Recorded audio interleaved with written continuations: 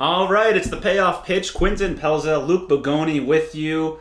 The 5th episode of the Payoff Pitch. We're recording this on a Friday, so you're listening to this on a Sunday. You know the drill. It's the 3rd time we've done this. So a lot to get into this week. We last went live on Sunday, so that was 5 days ago. We're back at my house recording this, the 5th episode. A lot to get into, a lot of stuff breaking early this Friday morning, and we'll take you all the way until Undercovered with Emily Adams and Alora Lagarde right after us. But Luke, how you doing today? I'm doing well. Very happy to be back. I guess a bit disappointed that we're recording on a Friday today because, obviously we're going to talk about the NCAA tournament and we're going to talk about, I guess, our predictions. And by the time the show airs, the games will have already happened. So that's a bit disappointing, I think, from our eyes. But otherwise, we got some MLB, we got some NFL. More news coming out of the NFL. Zach Wilson's Pro Day is today. I'm very excited for that. I'm sure both of us are. But yeah, happy to be back, and let's get into it. Yeah, let's get into it. A lot to get into. And last time we were live, that was on a Sunday. We had the games for that Sunday as well. That was the round of 32. And we saw a pretty good amount of upsets. Illinois, they lost. Baylor, they took care of business. And I think one of the biggest upsets was Syracuse. How is Syracuse still in the mix? They're going to be playing on Saturday. And, well, I mean, if you're listening to it now, they played yesterday. And hopefully, I don't know if you're a Syracuse fan, they won. But they've gotten pretty far. They're the 11th seed right now. And they took down a very good West Virginia team. They've shot the roof off the gym. I mean, in the first game versus San Diego State, they shot 56% from 3, which is a wild number. It's not like they're taking small amounts of threes. They're taking a lot of threes throughout the game, and then they shoot 46% or 45% against West Virginia. And they shot 35% on the season. So they're shooting way above what they were during the regular season, and it's obviously leading to NCAA tournament wins. Now, Houston is not very good versus the press, as I've been told by a lot of Syracuse fans, but, Syracuse has to continue to shoot like they've been. So it'll be a good matchup. Buddy Boeheim had 25 points against West Virginia. I think he had 30 in the game against San Diego State, something like that. Is he going to be an NBA prospect? I've heard this on the radio, and I've asked this question each of the last 2 weeks that I've been over your house, and I keep getting the same reply. No, he can't play defense. He's not an NBA prospect. But the more I see him, the more I'm like, how is this guy not going to be considered for the NBA? I mean, the NBA is moving gradually towards more shooting, and Buddy Boeheim is one of the best shooters I've ever seen. I can definitely see himself carving out a role as just a bench shooter, come off the bench, hopefully hit 2 or 3 threes a game. I mean, you look at someone like Joe Harris in the NBA. How great is he at defense? He's just a spot shooter and a great asset for the Nets. He doesn't have to be a main piece. He's this kind of side guy who comes in, hits a couple threes. I think Buddy Boeheim could find himself in that kind of role in the NBA, but it's tough when you're not the most athletic and you're not great at defense either. But I actually have the perfect NBA comparison, and I know you probably know who this guy is. He's a former Knick, Steve Novak. Yes, Steve Novak. Perfect comparison. Knockdown shooter.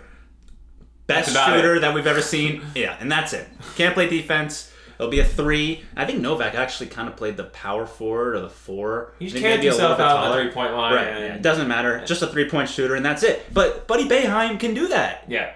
You can establish yourself as a pretty good NBA role player if you can knock down the 3-ball consistently, and that's what I think Buddy Boeheim can do. We'll see how that goes. I think he's a junior now, so yeah, I think he'll definitely return. He'll have another year. Definitely loves playing with his father. And yeah. And how about, so let's just take a look at the rest of those games last week. I want to briefly talk about Loyola Chicago, Illinois. I mean, Loyola Chicago, 8 seed, they were dumb. They did not trail in that Illinois game. They led the entire way. I think looking at that region with Loyola Chicago, Syracuse, Houston, and Oregon State, I think in my mind they're the clear favorites to get out right now.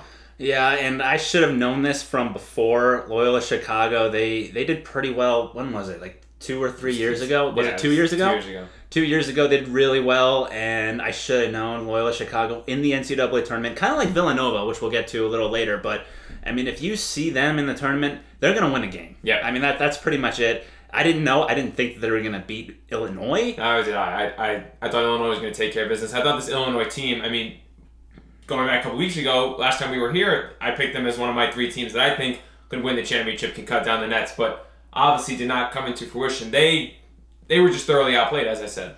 Yeah. And Loyola Chicago's head coach, Porter Moser, done a fantastic job. And I think Illinois Chicago, I keep messing that up. Loyola Chicago, I think they were a bit misseeded as an 8 seed. A lot of rankings I looked at had them as a top 25 team throughout the year. It's tough ranking those teams who play in mid-major conferences, but I think they're better than their 8 seed suggests, and they've proven that up to this point. Yeah, no, I would definitely agree with that. Villanova took care of business against North Texas.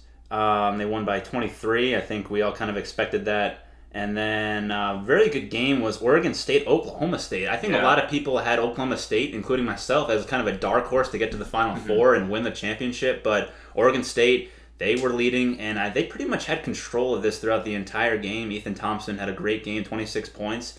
Cade Cunningham came on late, but it wasn't enough. Oregon State, the 12th seed, getting to the Sweet 16. I don't think... When is the last time we've seen the 12th seed be in the Sweet 16? I think Florida Gulf Coast. Been a long, long time. And you look at Oregon State, they were projected to finish last in the Pac-12. They go and win the Pac-12 tournament. Now they win 2 games in the NCAA tournament. They take down Oklahoma State, who, as you mentioned, a lot of people had in the Final Four or even making the final and winning the championship. So this team should be proud of their run so far. I do think personally it will come to an end, as you probably could tell how highly I spoke of Loyola Chicago just now. But that Oklahoma State-Oregon State game was kind of wild. It was Oregon State had a full court press going for the final 15 minutes, and Oregon State, they were up 18. The lead went down to 4 at one point. They were crumbling. It honestly looked like a high school basketball game for a section. I thought that was just funny enough to mention. But yeah, that region has been crazy in itself. Yeah, no, it has definitely been. Another upset. This is the next day on Monday. How about Oregon beating Iowa? Oregon just... And that game started off like they scored 50 points in the first half. That was like an NBA game. That was crazy. Luka Garza had no help. I mean, 3 of the starting 5 didn't score for Iowa. Yeah. Garza had 36. Garza had 36 points. Jeez. Shame for him to go out, but Oregon was clearly the better team. And now we get Oregon-USC in a Pac-12 matchup, which USC dominated Kansas. I mean, through and through. Won that game, I think, was nearly by 40. So Pac-12 really showing out. I think the one Pac-12 loss so far has been Colorado. They lost to Florida State, who many people have in their Final Four. Yeah, and I see a lot of people on Twitter saying, oh, the Pac-12, got to put some respect on the Pac-12's name. Okay, that's great. This year, that's fine. But in the past, they've been horrible. Awful. I mean, this year doesn't change anything, okay?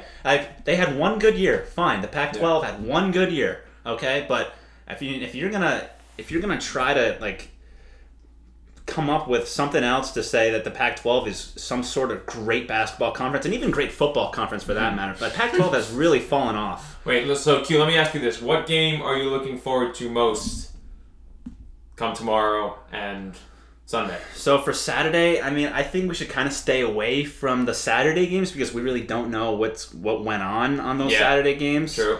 I look straight to Sunday, and then I look at that 5 o'clock matchup, Florida State-Michigan. Yeah. Florida State-Michigan has to be that primetime matchup. I'm also looking forward to see that Pac-12 matchup later on that night. Mm-hmm. But Florida State-Michigan, I'm going to take Florida State in that one. I'm with you on that. Michigan, they did impress me, though. I thought losing Isaiah Livers, who was probably their best player throughout the regular season, would really hurt them. But Florida State looked really good versus an underrated Colorado team. And it's funny, that's the only 1 versus 4 matchup in the Sweet 16, and that means that's the only part of that little section of the bracket that went chalk, because if it's 1 through 4, then that went chalk each time. It's usually 1 through 4, 2 and 3 would be, but obviously this year's bracket has been so crazy that we have UCLA and 11 seed taking on Alabama, or 7 Oregon and 6 USC. It's been a wild year for the return of March Madness. So later on today, it's going to be Creighton and Gonzaga kicking it off at 2:10.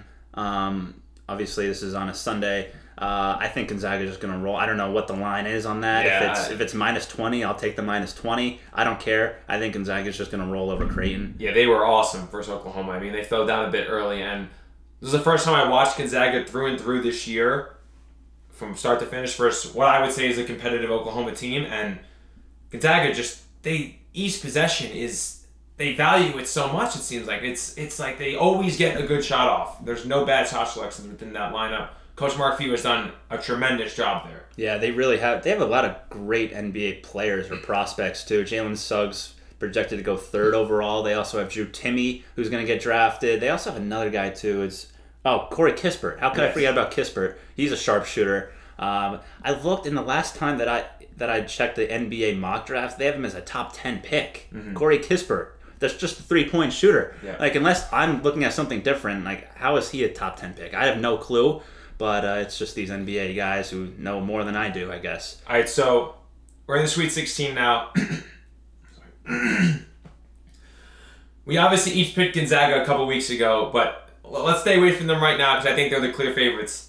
Repicking the Sweet 16, looking at all these teams, who's your finals favorite? Let's say we did a repick on our teams because you had Iowa, Oklahoma State, and UConn, right? All of them are out. And I think I had Florida State, Michigan, and Illinois. Illinois is out. One of Michigan or Florida State's going to be out. So just picking your champion out of these 8. Wait, so how did you pick Florida State and Michigan to get to the Final Four if they're in the same freaking region? I honestly just didn't do enough research. Okay. Or we just didn't. I'm pretty sure I picked Florida State. Because we picked one there at the time because we both had Gonzaga, so that probably has to do with that. But out of these 16, let's say no Gonzaga because I think we can each argue Gonzaga as favorites. Who's your favorite to win the tournament? You want to give me first pick? Yeah, I'll give you the first pick. Alabama. Okay. I'm taking Bama. Bama. What I saw from Bama, just the 3-and-D team. Oh, yeah. No, oh, my God. If they're knocking down threes, no one's going to beat them. Like, seriously. If they're making their shots, they live and die by the 3-point shot. Right. They shoot like 40% threes, 40% layups. It's crazy. You got to love Nate Oates. He's awesome as the Alabama head coach. But me, I guess I'm going with the obvious pick again here. I'm going Baylor. They looked really strong versus Wisconsin. Wisconsin dominated UNC, shot the roof off the gym. I know I already used that reference, but Baylor held them defensively. Now they get a Villanova team who I think both Quentin and I picked to lose in the first round to Winthrop, however you pronounce it. Winthrop. And I love Baylor going forward. They are my favorite outside of Gonzaga, I guess you can say, because of how good Gonzaga has been. All right, so there you have it. There's our revamped picks. We also actually do need to get into some little bit of a breaking news. Shaka Smart is reportedly in talks going to Marquette. Yeah. So Shaka Smart, who agreed to be the Texas head coach. 6 years ago. 6 years ago. Yeah. He's been, I would say, overall, he's been underwhelming. Completely. They haven't won a tournament game. Yeah, they haven't won a tournament game. They did win the Big 12 championship and the Big 12 this year, but up until that point, they go down to Abilene Christian in the first round. A year where you were a 3 seed, I think maybe the best seeding he's had, while at Texas. Definitely underwhelming tenure for him, especially with how successful he was at VCU. So now he goes over to Marquette. I read somewhere that he's from that area, so I'm sure that's why he ended up there, because that's kind of a random program to just end up at Texas. Shaka Smart thrives being the underdog. Marquette's been a program that has definitely been rebuilding over the past few years, and of course he goes to the Big East now. He's going to have to contend with UConn, and it's just going to make the Big East so much more competitive. And actually, overall, I think it'll be a lot more fun to watch the Big East coming up in the future, because that's going to be great. But hey, Steve Novak, Marquette alum. Is he really? Yes. Oh my God, how about that connection? But speaking of Steve Novak, let's transition now into the pros. Yeah. NBA trade deadline was finalized for us yesterday. For you guys, it was on Thursday as you're hearing this. The Knicks did stay put. The Nets also stayed put. And we had some big trades, specifically coming from the Miami Heat. So they got Victor Oladipo. Actually, I don't even think they didn't give up that much. No, they did. Because he's going to be a rental player. And I think the whole reason why the Knicks weren't really interested in Victor Oladipo was because they were going to try to make a run at him in free agency if they even wanted it. Yeah, the Rockets are getting Avery Bradley, Kelly Olynyk, and 2022 first-round pick swap rights. Okay. Oh, actually, wow. Okay, so the Heat got Victor Oladipo. They also are reportedly in talks with LaMarcus Aldridge, who was bought out by the Spurs. So now you're talking about the Heat getting Oladipo, they're getting Aldridge, and they're going to pair him up now with Jimmy Butler. And the Heat didn't have to give up any big-time rotation players that was in their rotation. So I think that's a huge move for the Heat. And the Heat right now, they've been to use underwhelming again. I mean, they've been terrible this year. Yeah, they have not been very good this year. But to go and get a guy like Victor Oladipo, watching the Heat in the finals last year, like, extremely well coached. Jimmy B, the obvious star. I feel like, Goran Dragic was out, but I feel like they lacked that second scorer. And Oladipo is a scorer. That's what he's done really since he kind of entered the NBA. He's averaging 20 points per game this season. Granted, that's on a really bad Rockets team where he's taking a lot of the shots. But now he's heading to a really good Miami team. they have underwhelmed this year, but They're not. look at the roster. Good. They're not good. They are good. No, they're not. They're not that good at all. The Knicks have a better record than them. All right, they're not good. It's still they're a game. They're a game under 500. Luke, they're not a good team. They're the 4 seed. If you want to make the argument that they're now a better team with Oladipo and maybe LaMarcus Aldridge, fine, but they're not a good team right now. You can't say they are a good team. Come playoff time, I would be more scared of playing the Heat than I would be of playing the Knicks. I would agree with that. But the Heat also, you can't say the Knicks, you can't say the Heat are a great team. Right, they're not a great team, but adding Oladipo certainly improves their roster, and adding someone like Aldridge, now you got Jimmy Butler, Bam Adebayo, Victor Oladipo, all guys who could score. They've got players. They've got some great players. I agree with you. But the Heat, just like the Celtics, are not a great team. The Celtics have great players. They had 2 All-Stars this year, probably could have had 3 All-Stars, and they're still terrible. They're 2 games under 500. Like, how are the Hawks doing better than the Celtics and the Heat? How are the Hornets doing better than the Celtics, the Heat, the Pacers, the Bulls? All right, the Bulls. How about the Bulls at the trade deadline? Yeah. Making a move for Nikola Vucevic, and they're 5 games under 500. Yeah. I mean, the Bulls, I don't even know where to start with this move because, Vucevic is one of the more underrated, maybe the most underrated player in the NBA. He does not get the recognition he deserves. He hasn't for a long time. The Bulls, a lot of, I have actually a good amount of friends who are, for some reason, Chicago entire sport fans, and they're like, this trade makes up for signing Andy Dalton as our quarterback 1. And as you mentioned, they're 5 games under 500, so are they just full on sending it, trying to get an 8, 7, or 6 seed in the East, but then having to come up against Brooklyn or Milwaukee or Philly, whatever it may be? It's tough to do that when you're trading away young guys like Wendell Carter Jr. and 2 first-round picks. I definitely agree. Wendell Carter Jr., when he first got drafted and in his first year, he actually looked like a really good player. Yeah. And I was mad the Knicks didn't get him because I think he was in the same draft as Kevin Knox, right? Mm-hmm. And Wendell Carter was there. I think he went a pick or 2 earlier. Oh, was he? Or later? I thought he was later. Anyway. Let's find out.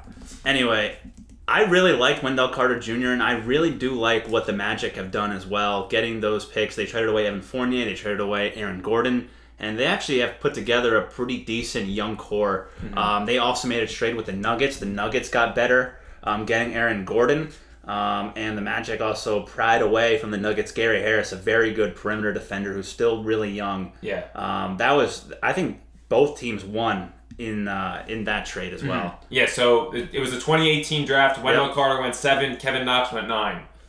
Okay, he did not fall, but okay. He did look impressive coming out of Duke his rookie year, but Chicago's had a lot of high draft picks over the past couple of years, and they still, as you mentioned, 5 games under 500. So yeah, and Zach LaVine, I think the reason why they did this was because LaVine's done really well. He's a great player to build around. Nikola Vucevic, you got him for a second year as well. So they want to try to build that core of LaVine. They want to build around Vucevic. They also got Al-Farouq Aminu in that deal. I guess you can just throw him in there. But they got Kobe White, Patrick Williams. They have a decent young core. Yeah. But, I don't know about the coach. They're 5 games under 500. Yeah, it's Billy Donovan, who had some success with the Thunder. Yeah. This Bulls team has been a question mark for so long in the NBA because, as you mentioned, they're a young core now, and they've had a young core for a while. They got Lauri Markkanen on top of all the guys you just mentioned. They've had all these high draft picks, and they just really haven't come along. So we'll see now. They traded 4-star in Vucevic. And the Knicks didn't make any move. Well, they did. They made a move. They got Terrence Ferguson. They gave up Austin Rivers, and they gave away Iggy Brasdeikis. Yeah, so not really anything of note. The Nets also stayed put. Andre Drummond got bought out by the Cavaliers, and reportedly he is not on the list for the Nets right now. The Knicks are actually on the list. They're actually above the Nets to maybe get Andre Drummond, and then obviously I think the Lakers right now are the front runners. Would you want Andre Drummond? I would like him for this year. I wouldn't want to break the bank for him and sign him to a huge 4-year, $80 million deal. Yeah. But if you were going to tell me that he's a rental player and I can get him for a half a season, he can help on the boards and do all the dirty work down low if Mitchell Robinson gets into foul trouble or Taj Gibson gets hurt or Noel doesn't come back from his injury. I think it's good. I think it's a good signing. He's a good player. I agree in that you should definitely, I don't think they would commit to Andre Drummond long term, but rest of the season rental this season has been overall, I'd say a success for the Knicks so far, going out and getting a guy like him. And there's no need really to commit to him long term because you have a guy already long term, and that's Mitchell Robinson, who has been fantastic. I know he got hurt earlier in the year, but he was a second-round pick. No one really expected much of him, and he's come out and he's played very, very well in his first 3 years as a Knick. And I saw the Knicks were rumored to maybe trading Mitchell Robinson. I was like, wait, are you kidding me? Mitchell Robinson? You can literally build around Mitchell Robinson, R.J. Barrett, and Julius Randle. Those three guys, and Quickly. Yeah, Quickly is talk about young chorus. The Knicks have a good young nucleus. It's taken a lot of picks. I mean, because then you go back and look on the whiffs. I mean, Kevin Knox was back in the rotation. He played last night. He was back in the rotation. He played, I think, 6 minutes last night. Yeah, there we go. And Frank Ntilikina, I mean, he survived another trade deadline, but that pick has obviously not. If the Knicks traded Ntilikina, I don't think anyone as a Knicks fan would bat an eye. Yeah, I mean, I would have been okay if they traded him. Like, honestly, I was thinking about this. They could have traded Ntilikina. I would rather them trade Ntilikina than Austin Rivers. Austin Rivers gave us 2 weeks of terrific basketball. As I said, rest in peace. He was top of New York City for 2 weeks. Remember that Jazz game? He was 10-10? Was he 9-9 or 10-10? He couldn't miss. When's the last time Ntilikina's made 10 shots in a season? He doesn't. He doesn't. Exactly. You know, remember those days when Dave Fisdale was the coach? Oh, I'm taking Frank Ntilikina to NBA playoff games so he can experience what it's just been a failed project. What a joke. Thanks a lot, Phil. Yeah, I mean, we played in the triangle. Yeah, okay. Ntilikina's been awful. I want to look back at the Magic trade quickly, trading Aaron Gordon. I mean, they traded Fournier, they traded Vucevic, they traded Aaron Gordon. They're fully. They must love Cade Cunningham or something, or think they're getting the first overall pick because they got rid of everyone. I don't really think you can even put all your eggs in one basket to try to get that first overall pick because we've seen so many times that worst team not get the first overall pick, just like the Knicks. The Knicks when he was. They go 17-65, I think, the year we get the first overall pick. And they didn't get the second pick. They got the third. They got the third. I mean, RJ, we love you, but 1 or 2 would have been better. I mean, you would rather have obviously Zion or John Morant, but I'll take RJ. RJ, did you see him last night? It was awesome last night. I mean, and I do have to take back what I said earlier. I think we were literally in the same spot 2 weeks ago when I was talking about the Knicks' second half run, and Julius Randle had to come out. He had to play really well in order for the Knicks to win, but Randle didn't play well last night. No, he didn't play well against the Wizards. It was a gritty, come-from-behind win against the Wizards, and Randle didn't even have 10 points, I think. And we talked about how R.J. Barrett probably is the second guy on any team in the NBA, and we've seen it now, really since the All-Star break. He's come out and played extremely well. Yeah, no, RJ, absolutely fantastic last night with that and one transition layup. I mean, that was just fantastic. You had Alec Burks, who has turned out to be a terrific signing by the front office of the Knicks. I just get more and more excited watching Quickly night in and night out. Quickly's because there's something about rookies and it allows me to look into the future and be excited that we may have actually nailed a draft pick, a late draft pick, because the Knicks don't do that. Randle had 13 points last night, not playing well, 5 of 16, and you would think, just looking at that line, the Knicks probably got blown out by 20. But because they were playing the Wizards, and because R.J. Barrett went off, Quickly had a great game. Burks had 27 points. Taj Gibson, out of everybody, had 10 points. They actually have some firepower behind Julius Randle, and on any given night, if Julius Randle doesn't play well, they've got some guys that can actually carry the load, and I was wrong about that 2 weeks ago. Imagine they get the 4th seed and host the series. It'd be so electric. So right now, if the playoffs started today, they would be playing the Hornets. As a 4, right? As a 5. As a 5? Okay, all right, yeah, as a 5. And that's a series that I think no they can LaMelo. win. No LaMelo. If the Knicks won a playoff series, we would talk about it for at least the rest of the year. I mean, I think they can definitely win. I think they're the better team than the Hornets, but I think if they drop down one and they match up against the Nets, that's going to be... We need that 4 or 5. Yeah, no, you definitely do. If you want to win a playoff series, you need the 4 or 5 for sure. And the Nets, we just spoke in the Nets. They didn't really do anything. I think they're fine. They're playing really well right now. And their big deadline acquisition is going to be getting Kevin Durant back in a couple months or a couple weeks. Yeah, you look at their roster. I don't know if you could have added much else. to roster like that in terms of talent. I mean, maybe trying to find a defensive player, but I guess the only other thing that they could have done was maybe package Spencer Dinwiddie in a trade. But I think we're being nitpicky a bit because we just. Who else would you be able to get? Like, I guess the Hawks, John Collins, a center. Yeah, you can get another center for DeAndre Jordan, who's been terrible. But I mean, you have 3 of the top 10 players right now: James Harden, Kevin Durant, Kyrie Irving. You don't need anybody else. Like, if you can't win with that team, you can't win with any team. And last point before we head to break, Kyle Lowry stays put in Toronto, and surprised the Lakers did not make a move because based on some tweets that I read, they had the opportunity to give up I forget his name. Schroeder? Schroeder was involved. He would have been a couple draft picks, and THT, Horton Tucker, I think is his name. I don't know his first name.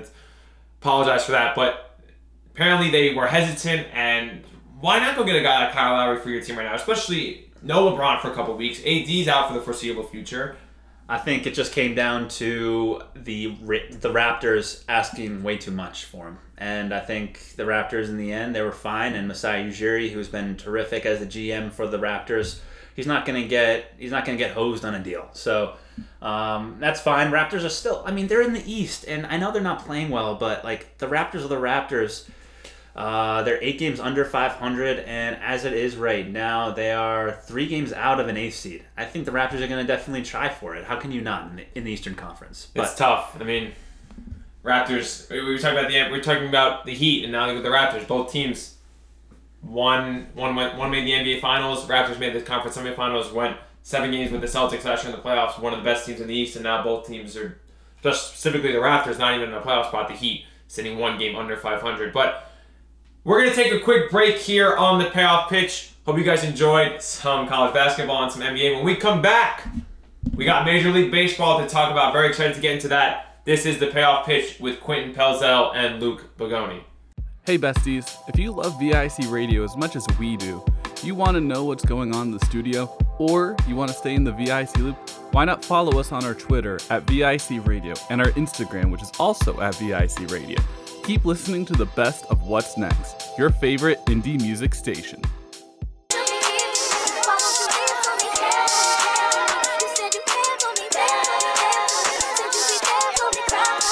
Welcome back to the Payoff Pitch. Quentin, Pelzel, Luke Bugoni with you, and we are going to get into some MLB. We got the season right around the corner. 4 days from now, it's opening day.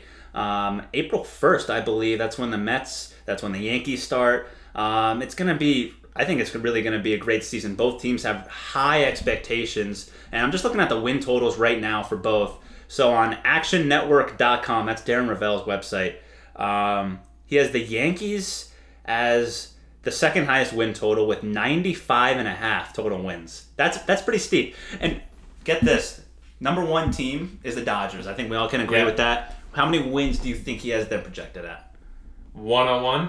Wow, you were close. 102.5. 102.5. 102.5 is projected as the over/under for wins this year. I think that's pretty high. That's really high. Going back to 2019, you want to place an over on the Yankees wins. They won 103 games in 2019. If you want to place an over on the Dodgers, they won a lot of games. Yes. Let's be honest with that. They won a lot of games. They won 106 in 2019. Yeah. So.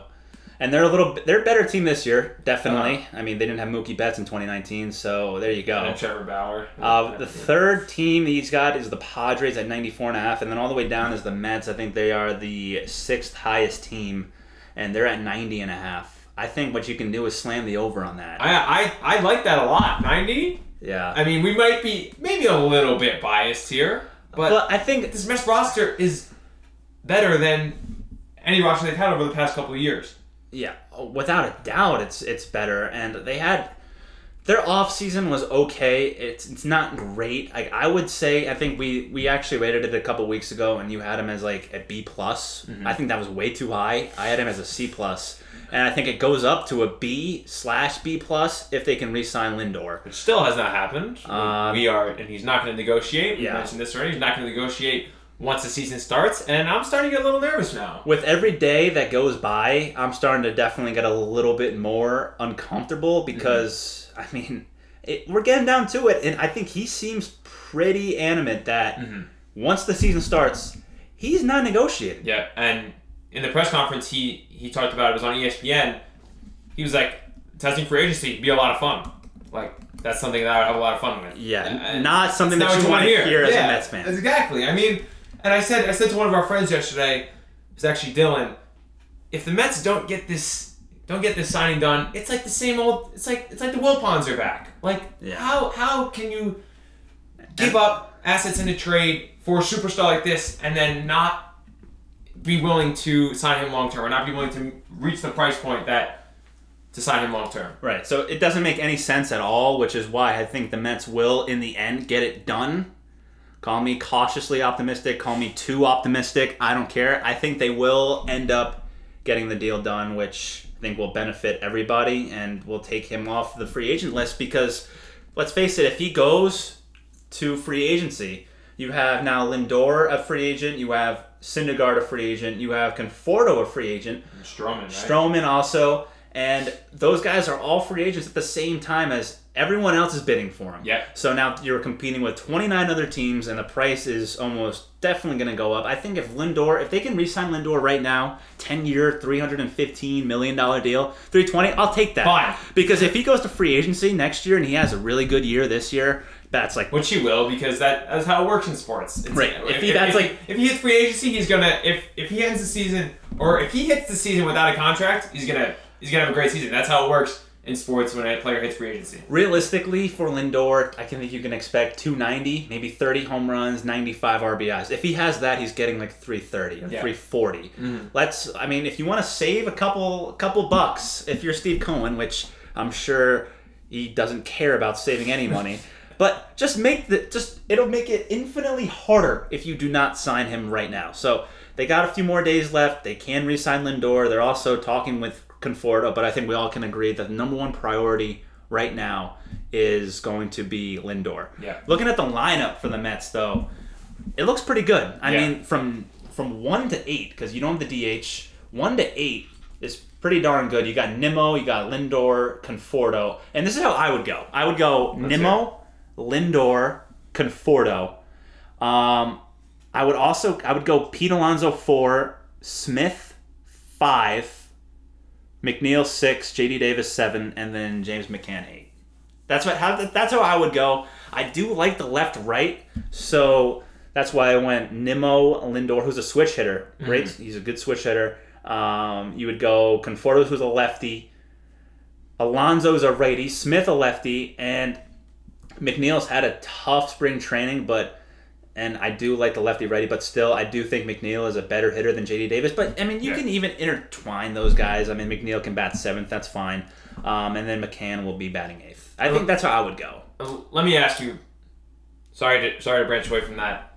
NL East, are they the favorites in the NL East? Is it the Braves? This, dating back to last year, this has been the most competitive division in baseball. I think the highest quality of baseball you can find within a division. Are the Mets your favorite in the NL East?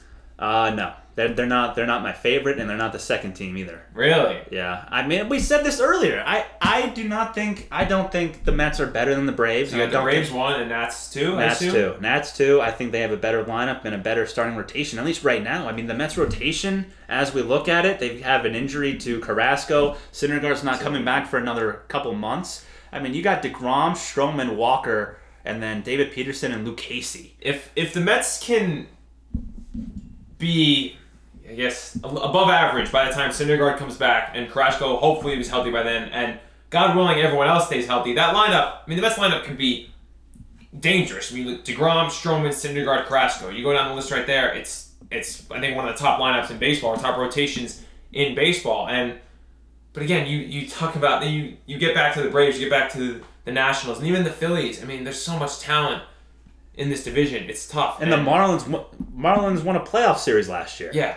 And last thing you want to do is end up in that wild card spot because it's one game. Although having Jacob DeGrom as your pitcher in that one wild card game. I don't care about going to the wild card, to be honest, because I have confidence Jacob DeGrom will go out there and shove. But it's just going to be getting to the wild card for me, really. I think the Mets are going to be good. Don't get me wrong. I think the Mets are going to be great, but I think the Nationals will be better, and I think the Braves will definitely be better. They have one of the best rotations in baseball, the Braves do, and so do the Nationals. And you can't forget about the Nationals lineup either. I mean, Trey Turner is one of the best shortstops in the league. You got Juan Soto, one of the best players in the league. I would probably take him as the best player right now in major leagues. And then they went out and they got Josh Bell as a 30-40 home run candidate. You got Schwarber, also hit 30 or 40 home runs. Starlin Castro, very underrated player. Yan Gomes, good hitter.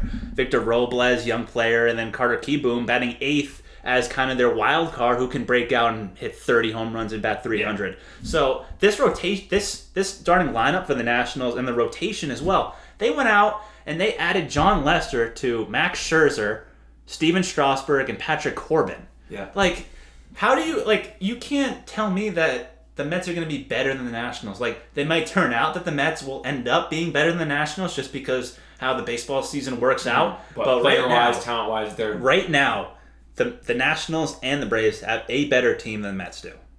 That's just what it is. And then if you take a look at the Yankees now, the Yankees, we said they have the second highest win total in baseball, and they should be up there, definitely. I mean, their lineup is great. I think... The lineup is great year in and year out. Yeah. I mean, when you can build around a lineup of Aaron Judge, DJ LeMahieu, Gleyber Torres, Giancarlo Stanton, your lineup already has a decent foundation, and all you have to do is just plug in the rest. And then you got, like you mentioned with the Nationals, you got other possible 30, 40 home run guys in Luke Voit and maybe not someone like Aaron Hicks, but there's just a lot of Gary Sanchez, a lot of overall power in the Yankee lineup. Yeah, Clint Frazier as well. Clint Frazier's probably going to have a huge breakout year. I think where the Yankees are vulnerable, though, is the starting rotation. Yeah. I think that's the story every year with them. Yeah. Garrett Cole will be fine. Yeah. He's obviously, you pay him $300 million to be there every fifth day. I think Corey Kluber is a little bit of a wild card. I think the Yankees might be expecting a little more than what they're going to get out of Kluber. I think it's been a couple years since Kluber's been great. Yeah, he's getting up there in age. As you mentioned, it's been a while. And then they go and trade for Jamison Tyone, who was... I remember he's one of the most highly regarded prospects in baseball. Yeah. And didn't have a good season last year. No. But, Yankee fans are going to be optimistic. And I think a 100-mile-an-hour sinker is going to be playing, definitely. You also... A guy who sat out all last year... They actually have two guys who sat out all last year, but this guy sat out for domestic violence, and that was Domingo Germán, who's actually pitched very well in spring training, and I would be shocked if he's not in the starting rotation. So Domingo Germán is that number 4, and remember, when he was pitching last, he was I don't really want to use elite with Germán, but he was quality. He was really good. He was borderline elite. I mean, I think he was in an All-Star game, if I'm not mistaken. He made it to an All-Star game, and let's see. So, in 2019, he went 18-4 with a 4 ERA. He had a 4 ERA, so it was a little high. They were scoring a lot of runs for him, but he went 18-4, 153 strikeouts, and 143 innings. That's pretty good. He was not in the All-Star game, but, I mean, that's borderline elite there. 24 games started, 18 wins. And I know the wins are a little bit of a devalued stat nowadays, but still, you're going out there and you're giving your team a chance to win. He could be an X factor for the Yankees. And then you also look at the bullpen. I mean, Zach Britton's going to miss, I think, the first couple months of the season because he's having elbow surgery. But bullpen's going to be big for this team as well because while we mentioned the starting pitching is usually an issue, the bullpen usually picks up some slack as they've had guys like Zach Britton, Aroldis Chapman throughout the years. We'll see now, without Britton, lack of starting rotation, how much are the Yankees going to depend on their star-studded lineup? I think it'll be pretty big dependence. Yeah, and I think right now their bullpen is a huge sore spot for them. They lost Britton, as you mentioned. Chapman's going to be there. That's great, but they also traded away Adam Ottavino, and they replaced him with a cheaper reliever in Darren O'Day. So now you have O'Day. Justin Wilson actually got sidelined with an injury a couple days ago, and his opening day status is up in the air. You have a lot of guys here that, frankly, if you're not a Yankee fan or you're not following baseball closely, you really don't know who these guys are. Yeah. I mean, Nick Nelson, Tyler Lyons, the Yankees are going to be relying on these guys to shoulder the load of what a Zach Britton would have done or Justin Wilson would have done. Mm-hmm. Now, looking at the AL East, the Rays lose Charlie Morton and Blake Snell, lose two of their three-headed monster. The Blue Jays go out and sign George Springer. Are the Yankees the odd-on favorites in the AL East? I mean, until I'm proven otherwise, I think it's got to be the Yankees. And then at 2, I got to have the Rays, and then it's the Blue Jays, and then the Red Sox, and then the Orioles. The Orioles are just terrible. Yeah. Matt Harvey got an opening day spot with the Orioles. Which I don't get it. Like, the Orioles rotation has to be really, really bad because I was looking at his stats, and I remember just coming away from it saying, like, wait, how did he get a job with those stats? Because I think he had close to a 5 ERA with the Orioles, and he ended up making the rotation. They also have Felix Hernandez, too. So if that rotation was around 5 years ago, they would be studs. Yeah, they'd probably be favorites in the East. Man, that Mets rotation that made the World Series, the 4-man rotation they ran in those playoffs, oh my goodness. Matt Harvey, ever since he told Terry Collins, nah, don't take me out, I'm staying in, it has literally gone downhill. Yeah, it has, and I don't know if it was because of that. That was probably just a coincidence, but it's definitely a good symbol for his career as well. But yeah, Orioles are definitely in shambles. I think the Yankees in the East, it's theirs. I mean, they're supposed to win close to 100 games. So I mean, the Yankees have to be. They have a great team, one of the highest payrolls in baseball. The expectations are there. They're just going to run it back. And a lot of people expected them to get to the World Series last year, but they didn't. So they basically have the same team this year. Back to that rotation for the Yankees, they're going to have Luis Severino coming back at some point this year.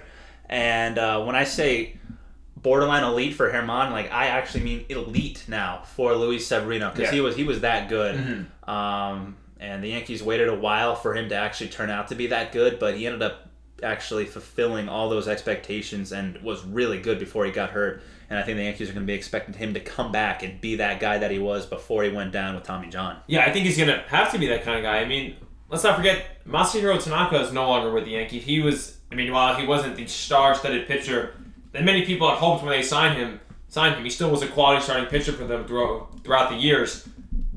Now, you get Severino back. We talked about the signing of Corey Kluber in the trade for Jameson Taillon. Yankees lineup, or starting rotation, a lot of potential, but, we'll see what it comes to when games are actually starting to get played. So I know the season doesn't start till Thursday. We're not going to be on air until after the season starts. So in light of that, and I know really no one cares, but who would you take for an MVP right now? If you were to put money on it, if you had $100 and you had to put money down on an NL MVP to start, who would your MVP be? An NL MVP? Correct. Juan Soto. Juan Soto. So I'm looking at it right now. He is the favorite. Okay. You know me, going NCAA tournament favorites, going favorites here. Yeah, he's my favorite coming out of the NL. I mean, you mentioned before, he's one of the best, maybe the best player in baseball right now. I'm actually interested to see how many times a favorite, like, going into a season actually does win, like, the MVP or the Cy Young. Unless your name is Mike Trout, probably not the highest. Is Trout the highest in the AL? Trout is the highest. Yeah, he is actually a heavy favorite to win. But, like, I mean, even Mike Trout, like you just said, unless your name is Mike Trout, but how many MVPs has Mike Trout won? It's, like, not more than one, I think. It's tough. I mean, it's tough to go year in and year out and just win the MVP, but who's your favorite in the NL? So Trout has 3 MVPs. Okay. He won 1 in 2014, he won 1 in 2016, and then he won 1 in 2019. But he's been top 5 in the MVP since he's been in the league. Yeah. So there you go. He's gonna be there. My pick for the NL MVP, I would say probably Mookie. Mookie Betts, okay. Mookie Betts, and then my dark horse to win. My dark horse to win the MVP, Manny Machado. All right, Manny Machado. Manny Machado. I feel like I haven't heard him talked about in quite some time. Well, he had a really good year last year. COVID shortened the year, but he played all 60 games. He played really well. Yeah, I'm excited to watch the Padres. I wanted them to go far in the playoffs last year. They obviously ran into the Dodgers, but right, and every team is going to run into that problem of running into the Dodgers. So I mean, the Padres are going to finish second in the NL West. That's just what it is. You know, they have the Dodgers there. I don't care how good the Padres are. I don't care if they go out and, you know, recreate all the legends from, you know, 1920. I don't care. The Dodgers are there. The Dodgers are supreme over the Padres each and every year. Doesn't matter who they have. The Dodgers are going to win the NL West pretty easily. I think also a team in the NL Central is the Cardinals. I think the Cardinals have to be the clear favorite, going out and getting Nolan Arenado. Yeah. When you go out and get the best third baseman in the league, I know that's definitely gonna play. All right, I know we have to cut this segment short a little bit, but AL MVP. You just said Mike Trout. All right, not Mike Trout. Okay, who would you take? Not Mike Trout. Right. I'll go with Aaron Judge. Aaron Judge. He is now he is the third. Third. He's the Who's third second? favorite. Second is Alex Bregman. Believe it or not. Okay. Yeah. Looking down the list here, not a lot of names that immediately jump out to me. I'm gonna be totally honest. So that's why I'm gonna probably err more towards the top. How about Shohei Ohtani? All right, yeah. Shohei Ohtani, He's MVP. able to stay completely healthy and maximize his ability to both pitch and hit. He has 5 home runs in spring training right now. How can you compete with a guy who throws 100 miles an hour, who's probably going to throw lights out, and then also, not on his pitching days, hit like 25 or 30 home runs? Like, how is that not going to be MVP? That's what I don't know. That's a good question. But we gotta wrap it up here. When we come back, we'll talk about the NFL, Zach Wilson Pro Day, and what the Giants did in free agency, which was very, very shocking. All that and more coming up right after the break. VIC Radio is the voice of Ithaca College. Here's a campus organization you can get involved in. Planned Parenthood Generation Action is a student activist group that works directly with the Planned Parenthood of the Southern Finger Lakes and the Planned Parenthood Action Fund. They are dedicated to keeping Ithaca College conscious of reproductive justice and of legislative attacks on people's bodies regarding healthcare. Their meetings are on Thursdays at 7 p.m. in Friends 207. To join, email icgenerationaction@gmail.com or follow IC Generation Action on Instagram. Want to get your organization's message on the air? Email community@vicradio.org to connect with the Campus Community Involvement Director.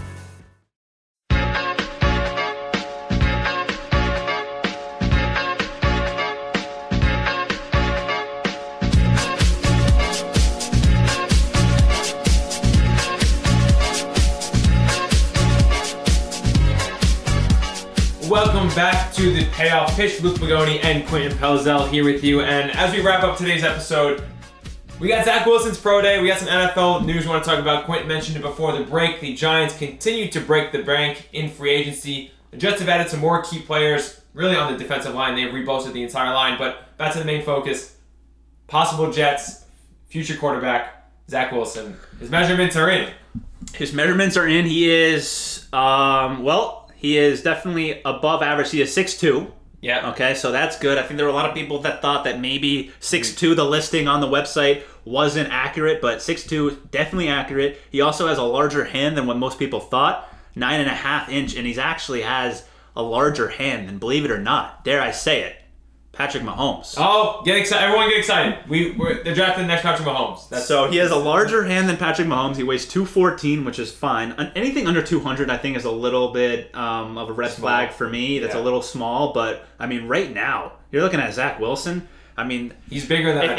If you are a Jet fan, you're drooling over these numbers because this is definitely better than what you expected. Yeah, he's, like you mentioned, he's a lot bigger than I thought he was going to be. And I guess that kind of explains more or less where that throwing power has come from, because obviously we've been thrown at, or we've watched our videos ourselves, him throwing 65, 70-yard balls with ease, and now I think that kind of makes more sense. But we mentioned it before we started. I think we may have said it last week too. More and more as time winds down, there's the telltale signs. It seems like the Jets will lean toward taking Zach Wilson with a number 2 overall pick. Yeah, and I think we'll see Sam Darnold being traded within the next couple weeks, to be honest. I think the Jets and Sam Darnold's time together are definitely going to be coming to an end. I think the Jets, as these numbers come out, as they watch his Pro Day, which is actually going on as we speak here on a Friday, I think the Jets are going to be enamored with Zach Wilson. I really do. And I have said it all along. I wanted Zach Wilson from the start. I wanted him 4 months ago.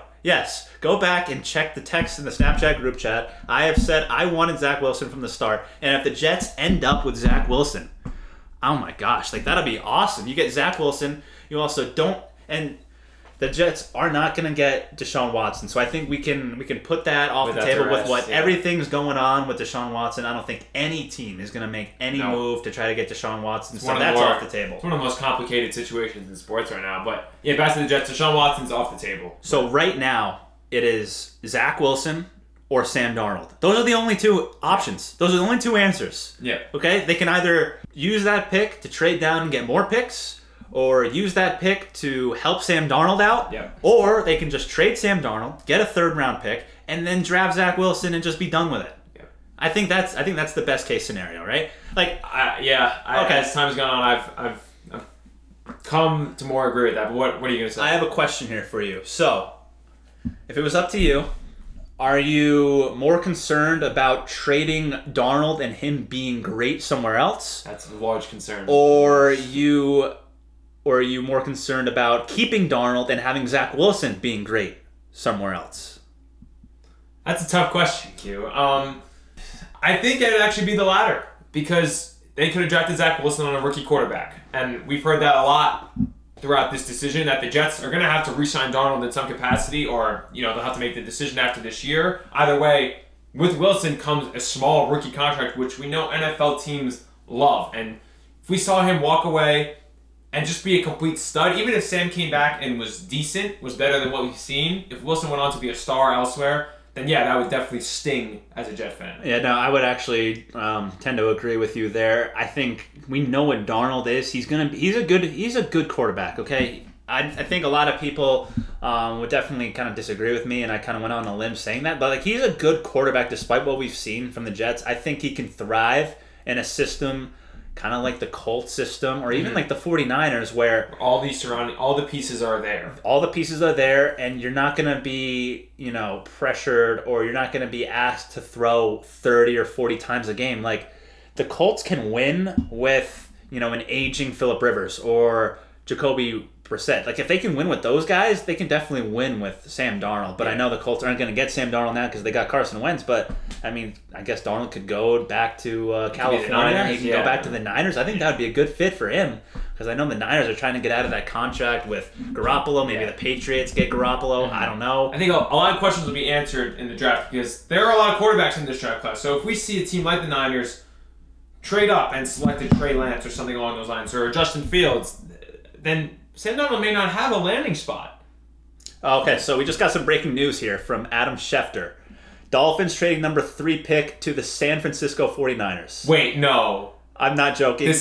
Just now? Just now. That's major news. Yeah, that's huge. So what did I just say? I just said the Niners. That's crazy. I just said the Niners could trade up and select a quarterback. So this has to be the Niners trading up to select that quarterback. So the Niners, in return, are trading the 12th overall pick and a 2021 3rd round pick back to the Dolphins. So the Dolphins trading out of that 3rd pick, and the Niners look like they're going to be taking a quarterback at 3. Wow. Yes. This is crazy. I can't believe that just broke. Good, Quentin. Good job. So that means we're going to have Trevor Lawrence drafted 1. I think Lawrence is definitely going to go 1. Jets will probably pick Wilson 2, and then 3 opens up for the Niners. Maybe they get Trey Lance. Maybe you just predicted it. You had no clue. I had 0 clue, literally within the second. Yeah. Oh my goodness, that's wild. But damn, that's a massive, massive trade. That gets rid of any Miami not having Tua as their starting quarterback. So now, where does Garoppolo go? Does Garoppolo go back to the Patriots? That's Jimmy G but they just signed Cam Newton, new $14 million deal. Wow, $14 million, you can get out of that. I love the NFL offseason. This is great. This is awesome. Oh my goodness. Wow. Yeah. That's a massive trade though.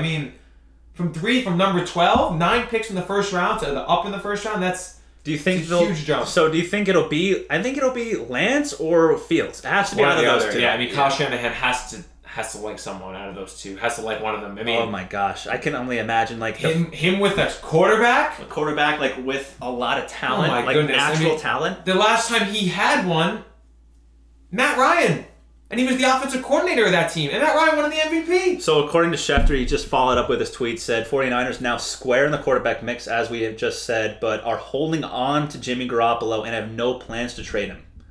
I don't. What are they gonna? What are they picking here? Oh, they don't need a wide receiver, which they're definitely going to be picking a quarterback. Yeah. I think what they're going to do is probably draft a quarterback, say it's Justin Fields or Trey Lance, and then just play out the season with Garoppolo. But Garoppolo, throughout the season, is going to be looking over his back, looking at Trey Lance or Justin Fields, because, the moment that Garoppolo screws up or doesn't play well and the 49ers are on like a 2 or 3 game losing streak, fans are going to be calling for their quarterback that they just drafted 3rd overall to come in and clean up for Garoppolo. But I think the 49ers could get a good amount for Garoppolo. Like, he has a big contract. I think they can get a 3rd-round pick, 2nd-round pick for him. Mm-hmm. I think the Patriots would be willing to do that. Exactly. I think it depends on the team that would need him. But you got to look around the NFL and what teams need quarterbacks. That was one of the issues with Cam Newton last year as to why he wasn't getting signed.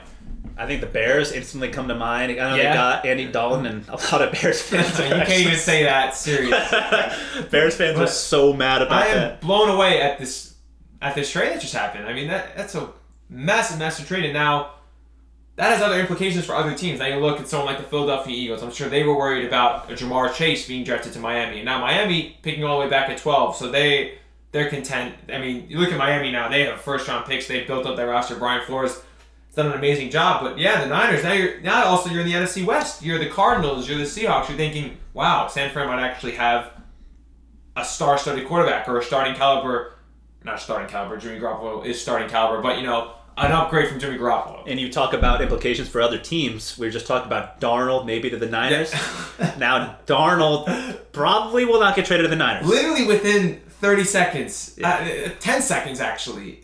And you go massive news. That was crazy. So now this actually kind of muddies the water for the Jets a little bit. They're still ahead of the Niners, so the Niners don't influence that in any way. But in terms of trading Darnold and trying to get the most assets for him, could it be possible that the Jets maybe now hold on to Darnold but still draft a quarterback? I think that could be possible. Just go into the season with 2 guys, because I don't know what other teams are going to be looking to trade for Darnold. Exactly. That's the thing. That's the need. But do you really think Joe Douglas is gonna want to? I don't know, because then let's say you bring in 2, you go into camp. I don't think there's any downside to that. I really don't. If you go into camp though, Zach Wilson, is he your backup? Is he your starter? Is Sam Darnold the starter? I think what you do, you have them fight it out, and I think probably going in, the upper hand's gonna go to Darnold because he's been in the league for 4 more years than Wilson. So, but I think right now, if you can't find a really good destination for Darnold, which 49ers trading up 3, they're going to probably draft a quarterback. I think everyone is maybe that. Maybe the Steelers sit behind Big Ben this last year, because I think this will be Big Ben's last starting year in the NFL. I'm surprised they even kept him around. But otherwise, think about it. Who else? Maybe the Saints. Yeah. I know they gave Taysom Hill a huge contract, but a lot of that money isn't going to convey. It's a weird contract. Yeah, it's a very weird contract. I don't know, the Bears, the Saints. I'm trying to think of other teams that might be in the running for a guy like Sam Darnold. And not a lot of teams come to mind, I'm going to be totally honest. The Panthers, maybe. And the Panthers actually get influenced by this too. This hurts the Panthers a lot, because I've seen so many mocks of them trading up to 3 to select a Trey Lance or Justin Fields. Now, I think they're sitting at 6. I think we all can agree that I do not want Sam Darnold to be traded to the Patriots. Yeah. Oh no, I don't think that would happen. I don't think Joe Douglas would let that happen. No, even if the Patriots offer you 1st-round picks for the next 10 years, I'm not doing that. No, there's no way I'm doing that. But this influences maybe a team. Let's see, just looking at teams that are looking for quarterbacks. We already said the Panthers. The Broncos, I guess. I feel like they draft a quarterback every year. Loved Sam Darnold that draft year. I read an article about it a couple weeks ago, but that was before he saw him play in the NFL and have kind of 3 below average years. Vikings could be a team. They signed Kirk to another 2-year extension. But Kirk. I know, but then Sam needs a new contract too. It's a really tough situation. That's gonna do it for us.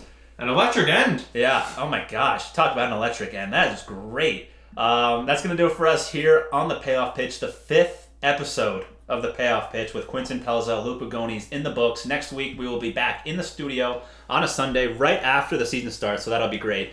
But next up, stay right here on VIC, because Undercovered with Emily Adams and Alora Lagarde is right next. Stay right here.